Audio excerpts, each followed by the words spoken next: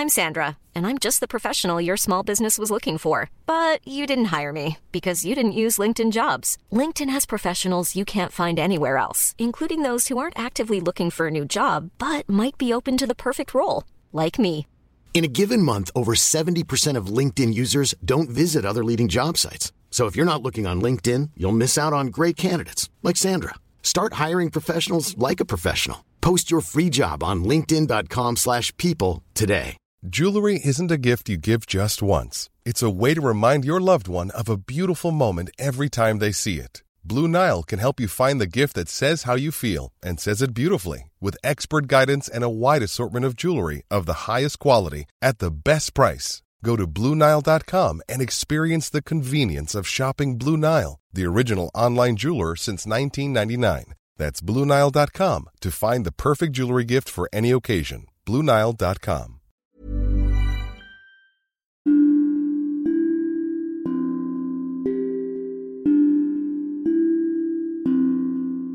Everything for me on the surface was fine, and everything for a lot of the men I ended up talking to was fine as well. But that was really the problem. It was fine. We were kind of just muddling through. And if you look at the statistics, it's very specifically from the age of 45 to 49, there's this huge spike in stress, anxiety, depression, and suicide.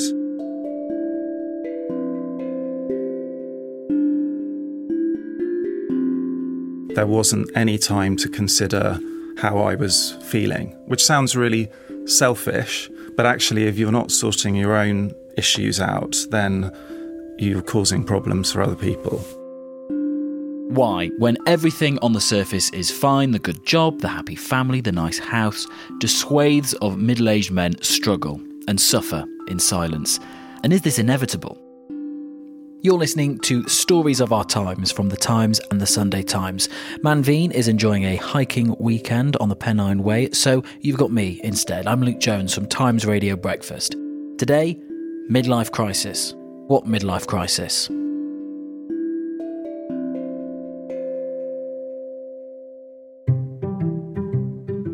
I'm Matt Rudd, a writer and editor at The Sunday Times.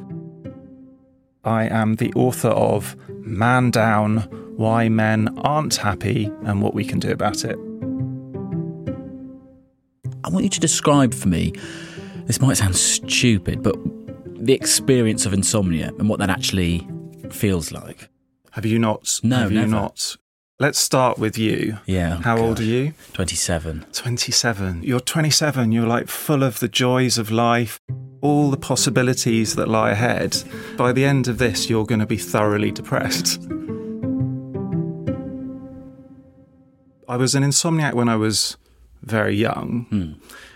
Because I was worried about waking up for my paper round on time. That's how young it started.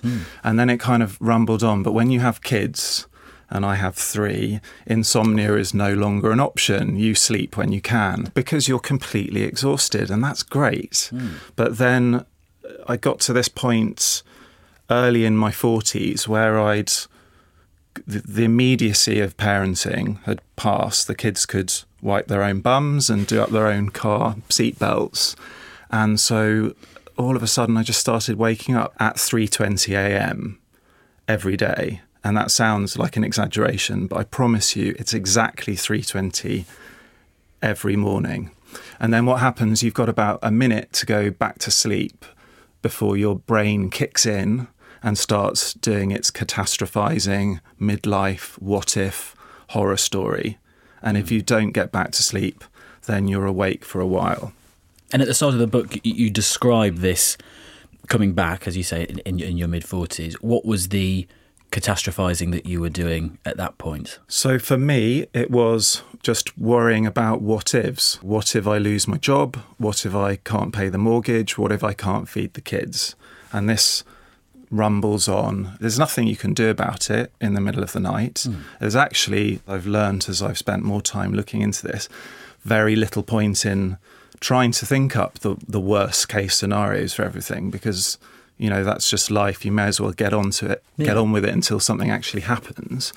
But at that stage, I could lie there going around in, you know, should I get should I get mortgage insurance? Because then if I lose my job and can't pay the mortgage, I'll have insurance. But then what if I get the insurance and that extra cost tips me over the edge, so I lose the house anyway? If you've got time to think, which you do for the first time, I think, in your life, as I say, from the very first time you go to school, it's all about passing tests, passing exams, getting on the career ladder, getting on the property ladder, finding the one, having kids. It's this constant rushing forward. And then you reach this point where you kind of passed all those tests, you've got a minute to think, and an hour-long conversation with a broadband provider can tip you over the edge.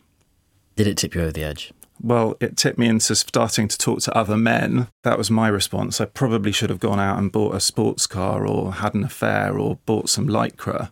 But I started talking to other men who I thought, well, they've got it together. They're successful. How are they managing to have it all sewed down? And then when I started talking to them, it quickly became clear that beneath the sort of I'm fine first pint, they were also really struggling. The first few were friends. Imagine it's quite intimidating to approach male friends and say, I want to talk to you about happiness. I did exactly that, actually. And Did they not run out of the room? Well, they couldn't, because I'd nailed them down. Oh, I see. Yeah, you've got to use padlocks in this situation. That's the big cliche, is that men do not talk about stuff like emotions and happiness. And I found it very difficult to sit down and say, I need to talk to you about how I'm feeling, and then can we talk about how you're feeling?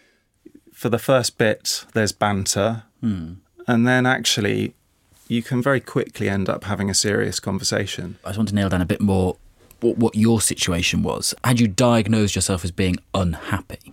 I was concerned. These were supposed to be the best years of my life. I'd done all of the things that I was expected to do. And I was concerned that it wasn't so much the not sleeping, but just worrying about things that may never happen. Also, I felt that between trying to balance work and home and effect this perfect work-life balance. And did you seek professional help with it? The short answer is no, I didn't seek help. I probably should have done. It would have saved me writing an entire book and then having to talk to people about it on podcasts. There's a stigma around therapy, especially at that time. What then led you to write columns about it? We were having an ideas meeting on the Sunday Times magazine, and we'd run a lot of features about how working women were struggling. It was a kind of a backlash to all those super successful captains of industry who were writing a book about how they had 8 kids and they were running a company and everything was great. And then I put my hand up like a typical man and said, I'm not 100% sure all men who are working and trying to raise families are having a brilliant time either. My editor at the time, a woman, said, well, write that. And I kind of hid that I was feeling like one of those blokes. In the piece? Yeah. I went off and interviewed lots of men and they were struggling. It resulted in a piece. The headline was, Why Are Middle-Aged Successful Men Unhappy? I was really worried about the response. I was expecting there to be a backlash because, you know, on the surface, this is a system designed by men for men. So what have we got to complain about? But the response was incredible. A lot of male readers opened up and said they were unhappy, and more women than men wrote in to say, that is my partner, that is my husband. You tried your friends, you padlocked them, you baited them with pints. Where did you go then? I then went much further. I spoke to as many men of different jobs and different stages, focusing initially on midlife. I then went younger and spoke to people your age because it occurred to me, there felt like there was a kind of inevitability to this, that you go through all the first half of your life, you hit midlife, and then there's this big spike in all the things you don't really want. Were you surprised by anything that you found in talking to either men of your own age or younger men? I was really surprised that they weren't doing okay. Yeah. These were people who some of them were, they had the 2.4 children, the big house, the large salary, everything, holidays all the time, all those things, the dream. The more stuff they had, this is a hugely crude oversimplification, but the more stuff they had, the more stressed they were about potentially losing it. Tell me about a person in particular. Was there anyone who sort of sticks out for you as being either particularly similar to you or was going through something different but similar shades? One of the first conversations I had was with a guy who admitted that he had just been diagnosed. I won't go into the details, but he had a stress-related, very serious medical condition. He was very successful, plenty of savings, massive mortgage, all the usual stuff that you have in midlife. And his response to finding out that there was this very serious thing hanging over him was to plough on. And so we had this a heart-to-heart, I'd say, where he said, this has happened. I responded by going, blimey, you don't like your job, you hate getting on the train 5 days a week. Presumably this is your wake-up call. You're going to chuck all that in and enjoy whatever your passion, go hot air ballooning or skydiving or whatever it is people do on their bucket lists. And he said, no, I'm just going to keep going because it's easier for me to just wake up and get on the train every morning than have a serious think about what I can do with my life. And that wasn't surprising, that was shocking.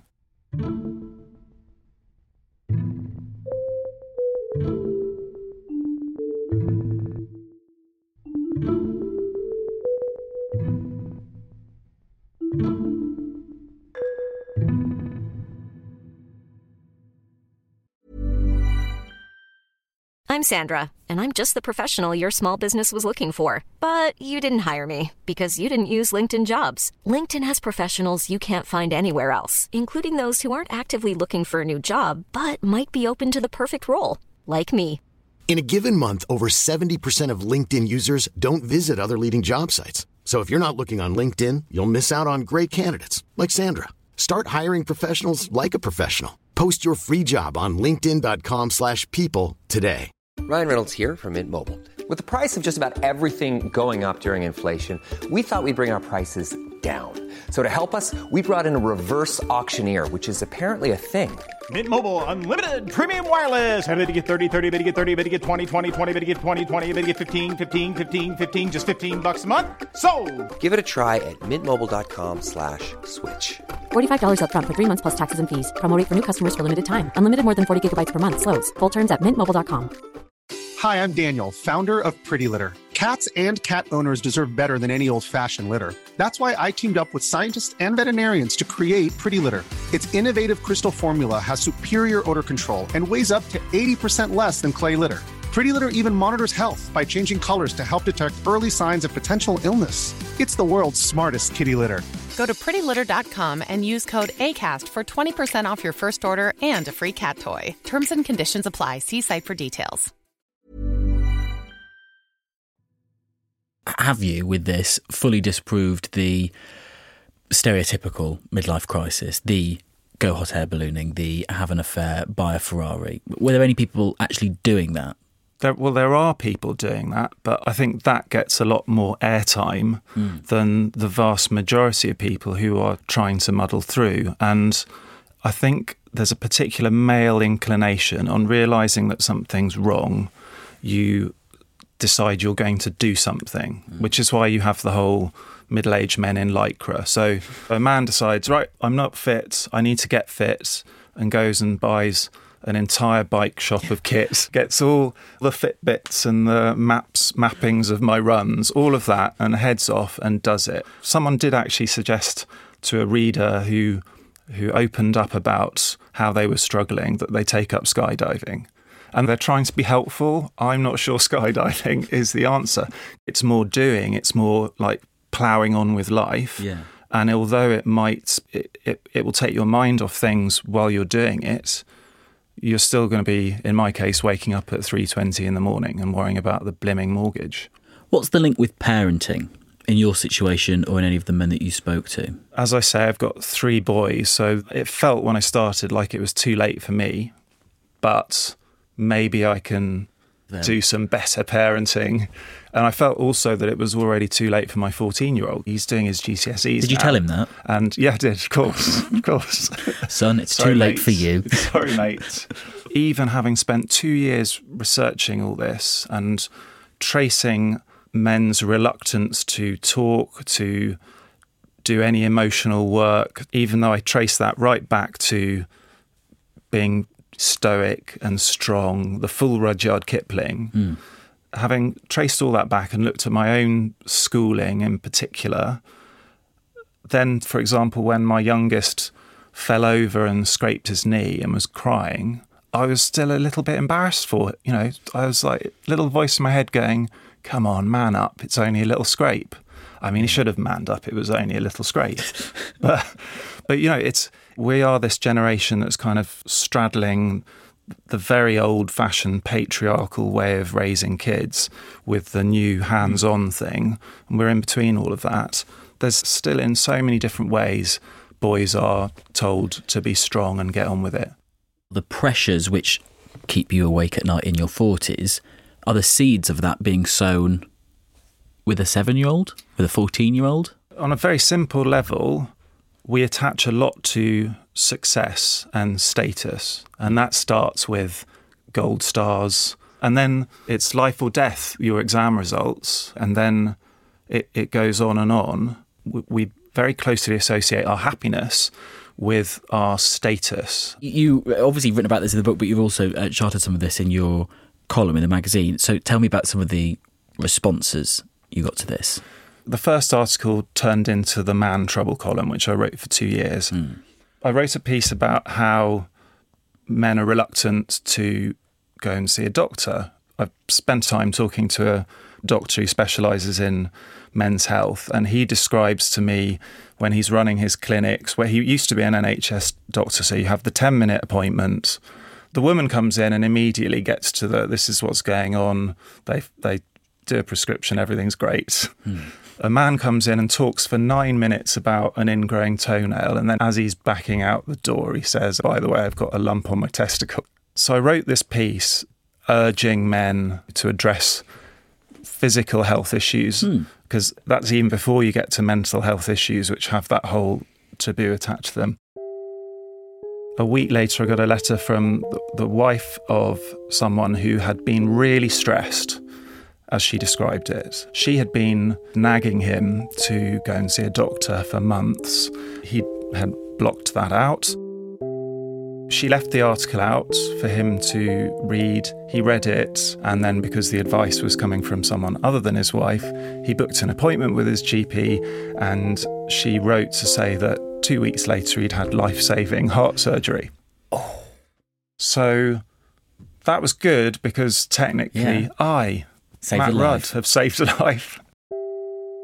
But it's also ridiculous because you just think, what is going on with men that they would, potentially kick the bucket rather than just going to see the GP?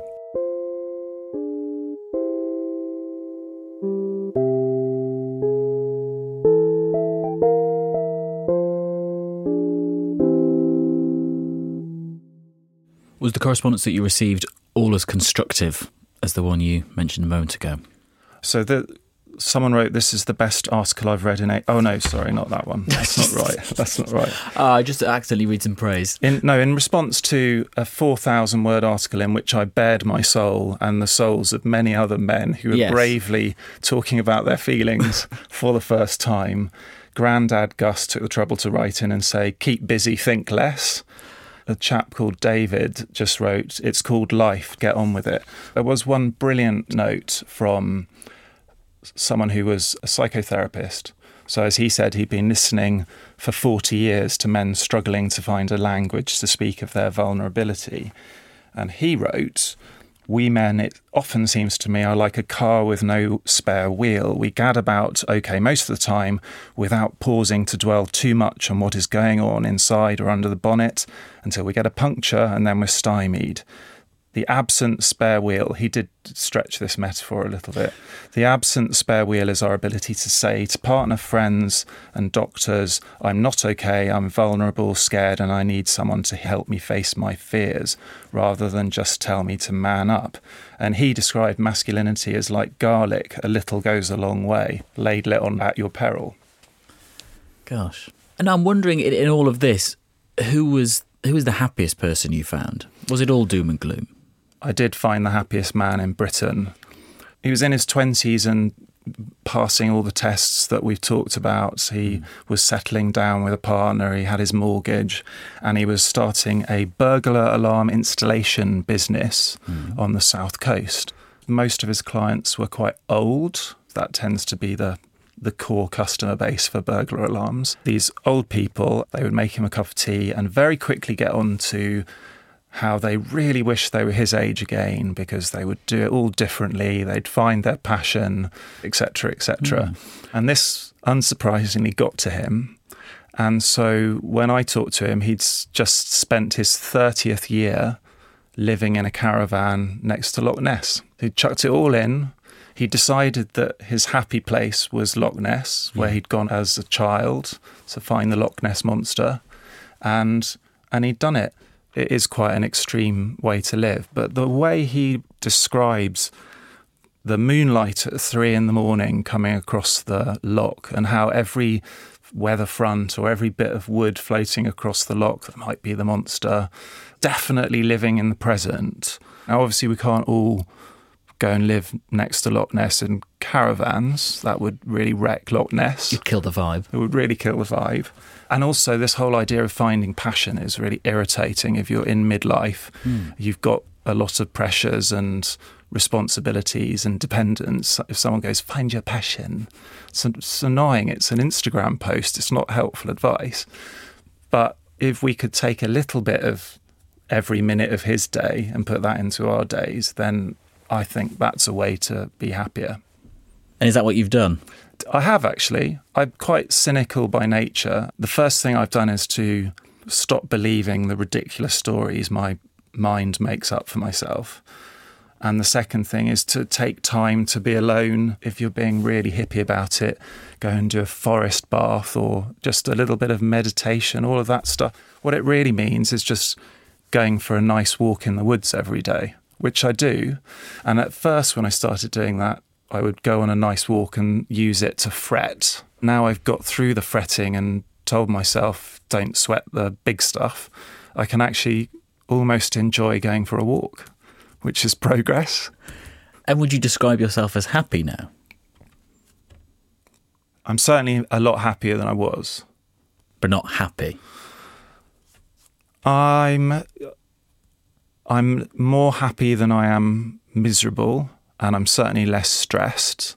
The things that stress people out are still present in my life, and obviously we've had a fairly ridiculous year, which hasn't helped. Yeah. The dream's been answered, but it turns out that working from home and homeschooling 3 boys while your wife gallivants off to her key worker job is not necessarily the dream. What does she think about your situation? I think she has been very frustrated with me not talking about how I'm feeling. And then at the same time, she's also found it quite tiresome when I have started talking very extensively about how difficult my life as a man is. Can I put something to you which my mum said to me once in the course of conversation when discussing a family friend, or it might have been someone on the television, the line blurs with my mum.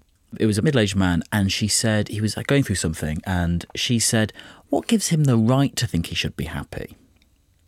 Which I was just slightly taken aback by.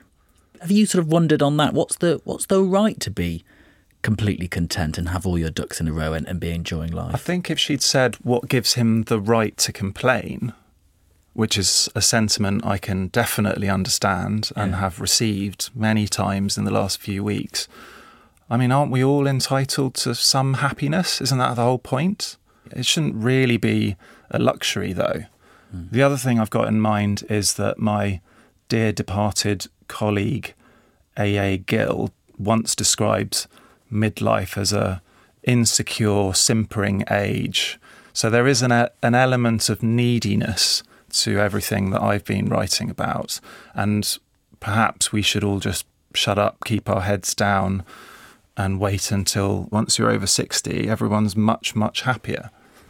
I don't agree with that. We have this very short life anyway, and it would be quite nice after all the effort we've put into establishing ourselves and climbing up whatever ladder we've been told to climb up. We had a brief moment of happiness in midlife as well.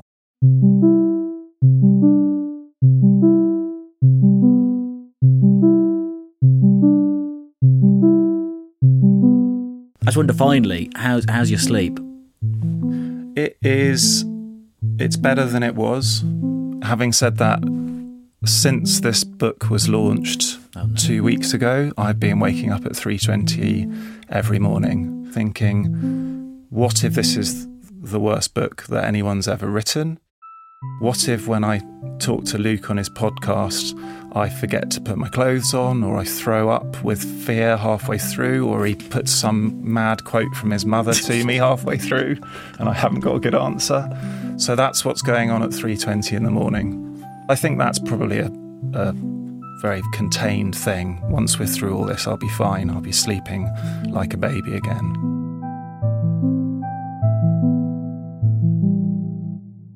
Let's do this all again in 15 years' time when I'm a super happy 60-something and you're all moany. Oh, my life's so hard. I've got 19 children and my wife hisses at me in the middle of the night.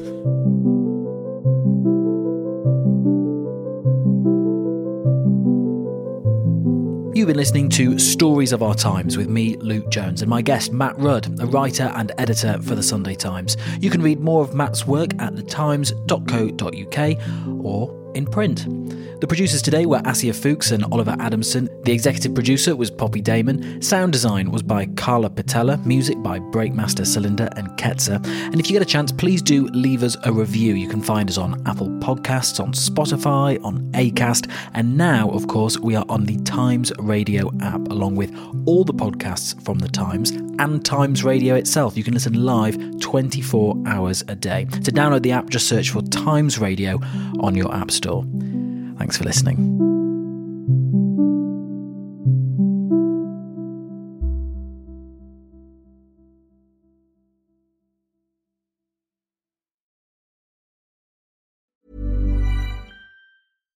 Hi, I'm Daniel, founder of Pretty Litter. Cats and cat owners deserve better than any old-fashioned litter. That's why I teamed up with scientists and veterinarians to create Pretty Litter. Its innovative crystal formula has superior odor control and weighs up to 80% less than clay litter. Pretty Litter even monitors health by changing colors to help detect early signs of potential illness. It's the world's smartest kitty litter.